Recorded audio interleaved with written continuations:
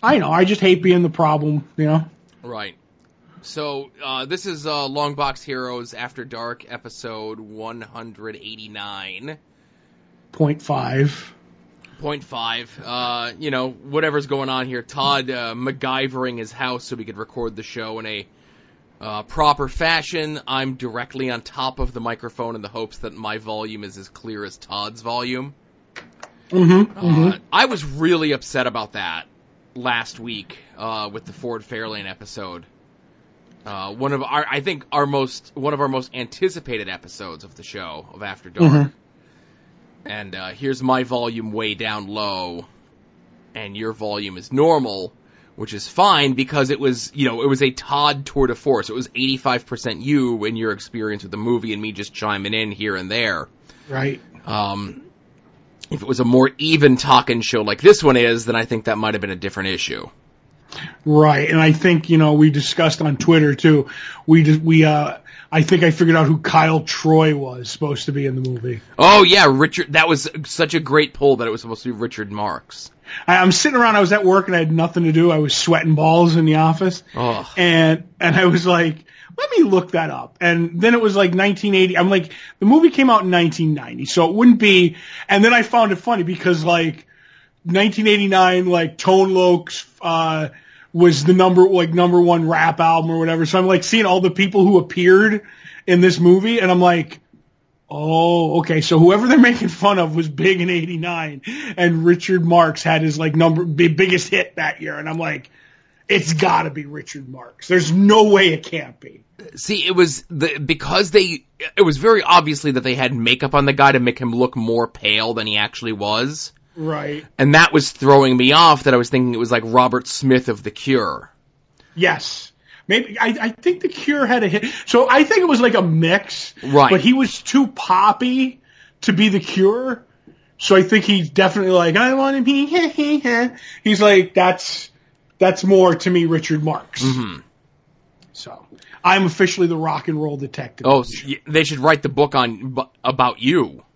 Right, and then while doing that deep dive looking into it, I find out that there was literally a series of books or a series of stories that were in, I think, maybe Rolling Stone or something in the 70s and early 80s that were what the Rock and Roll Detective was a takeoff of. And literally July, 15th or whatever, they're re-releasing these stories.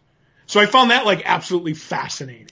In conjunction with our episode of the podcast. That's the reason that they're doing it. Right. We only do everything we did Smokey and the Bandit 3 so Universal could get ready to put out the 30th anniversary?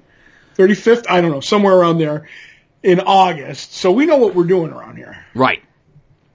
Now I just want to say, Todd, I've had multiple people over the last 7 days, contacting me about what my 6th movie should be. Your 6th movie in Christmas? Yes. Oh, why do I think it's going to be? What's that one where there's a horror? There's 2 famous horror movies. Isn't there that Christmas? There's Nightmare Before Christmas. Right, and then there's the one where the crazy Santa Claus kills everybody in the house. You're thinking of an episode of Tales from the Crypt. Isn't there a movie about that? There is. I'm busting your chops. Okay. Silent Night, Deadly Night. Right, which is right. I think Silent Night, Deadly Night 2 has the Garbage Day line. That's true, which we had discussed on a previous episode of Long Box Heroes After Dark. Right. I don't know which one because this is the garbage show where we just talk about whatever. Right. So what movie do they want you to take? I'm not telling you. Oh, so you might change up your movie is what you're saying? No. See, the list has been set in stone. Except for you stealing Dragnet from me. Right. I swiped Dragnet. I could have swiped more. I could have swiped Ford Fairlane from you, right, too. And you could have swiped Ford Fairlane as well. I'm sure Ford Fairlane could have been a contender. Right. So 6 is kind of in flux. I could very easily just move number 7 up to number 6. But there's a bunch of movies. But over the weekend, per discussions with the Prodigal Sons podcast folks, I was reminded that there is a movie that needs to be that cemented number 6. Okay.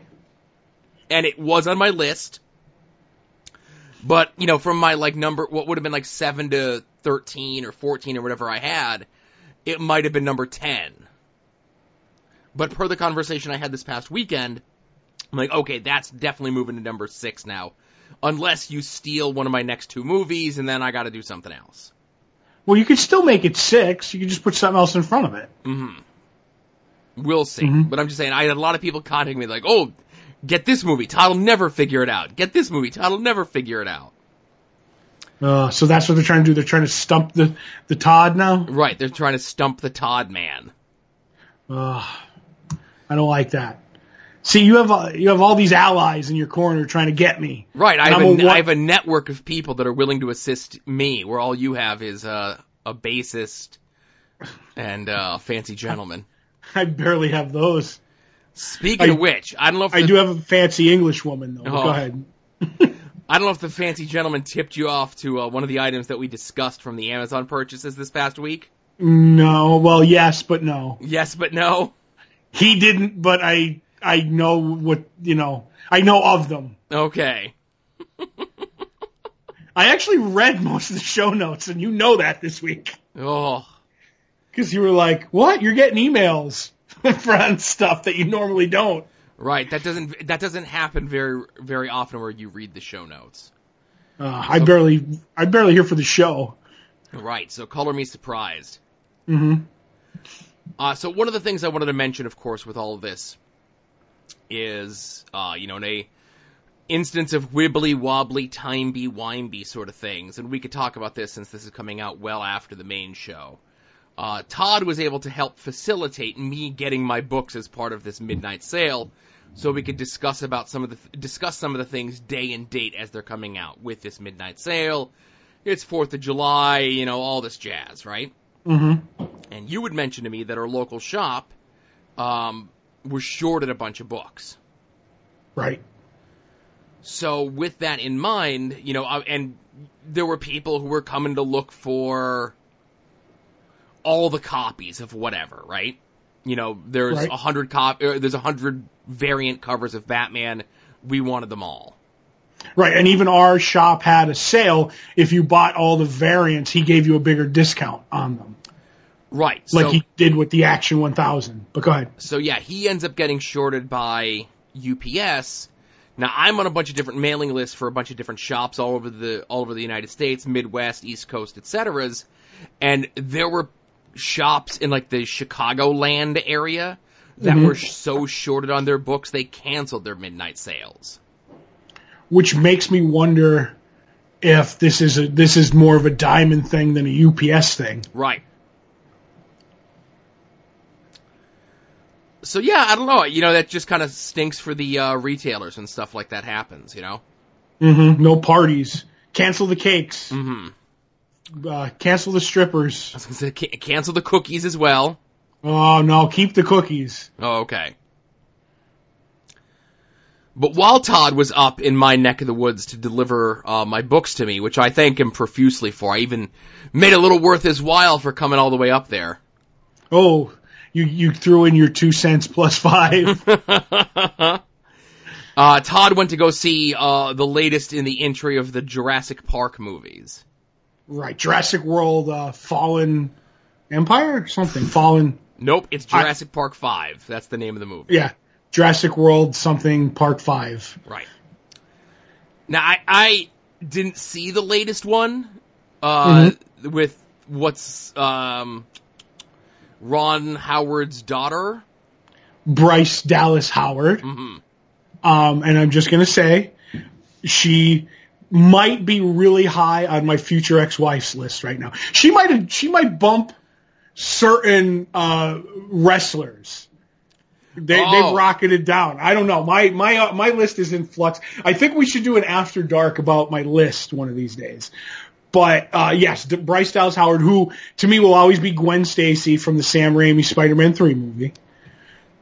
She's in it, and like I said, she in the first Jurassic World where she's in it. She's like this business type. She's in the skirt and the blazer with the tank top and everything underneath. But she has to go out and get into the jungle and do things. So she like pulls down her shirt and ties it in a jacket and ties it into this and becomes all, very jungly. And I laugh because even the guy in the movie, Star-Lord, says, what's this? She's like, oh, I'm ready for the jungle now. And they get her all dirty and sweaty as the movie goes on. So she gets hotter and hotter. In this movie, they decided to just go for the whole Tomb Raider look and go straight for let's put her in sweaty. No, we don't even just want that anymore. Dirty and sweaty. We put her in a downpour.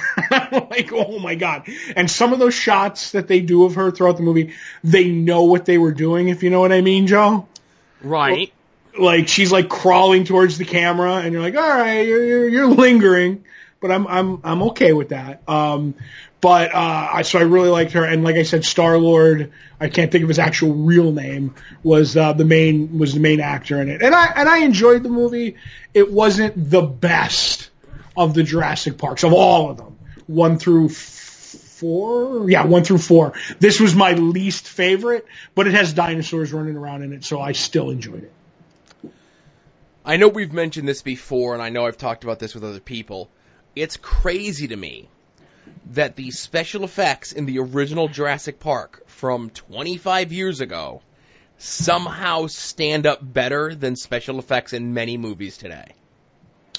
It's because Spielberg did it. Honestly. He knew, he has the clout to go, if I want to do it this way, I want to do it that way. Now these movies are money makers. And I forget what the last one made. This one made a cajillion, in the first couple of weeks. The other one made, I don't know if it made $1 billion or whatever, and the budgets on them aren't high. So they want the low budgets with the CGI special effects. And, you don't want to be on sets for stuff. You just want green screens.